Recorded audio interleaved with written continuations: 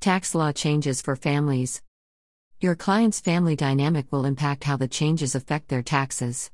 Here is a list of the tax law changes that may impact your client's tax situation related to dependents, savings plans, and more. Changes to the child tax credit. The Tax Cuts and Jobs Act doubled the child tax credit to $2,000 per qualifying dependent. The threshold for claiming the credit was lowered to $2,500, and it phases out for single taxpayers earning $200,000 or more, $400,000 if married filing jointly. The child tax credit before tax reform was not refundable, but going forward, it is partially refundable up to $1,400. WHO qualifies?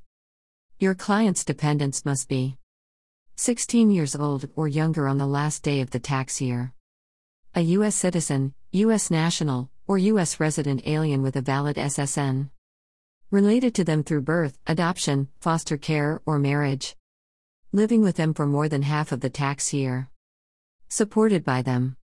$500 credit for other qualifying dependents. If your client's dependent does not have an SSN, they can't take the CTC. However, if they have an ITIN, they may be eligible for the $500 family tax credit introduced by the TCJA. This credit is non-refundable for dependents age 17 to 24, elderly, or disabled with an ITIN. Expansion of the 529 Savings Plan. Under the new TCJA, clients with a 529 Savings Plan can use money from their plan to cover up to $10,000 per year of qualifying expenses for any school and any grade, K through 12. This includes public, private, and religious institutions as well. Changes to the kiddie tax. If your client is reporting over $2,100 in unearned income for dependents under age 19 or college students under 24, that income will now be taxed. Following the TCJA, qualifying income will be taxed at the rate for trusts and estates. See the rates for 2019 below.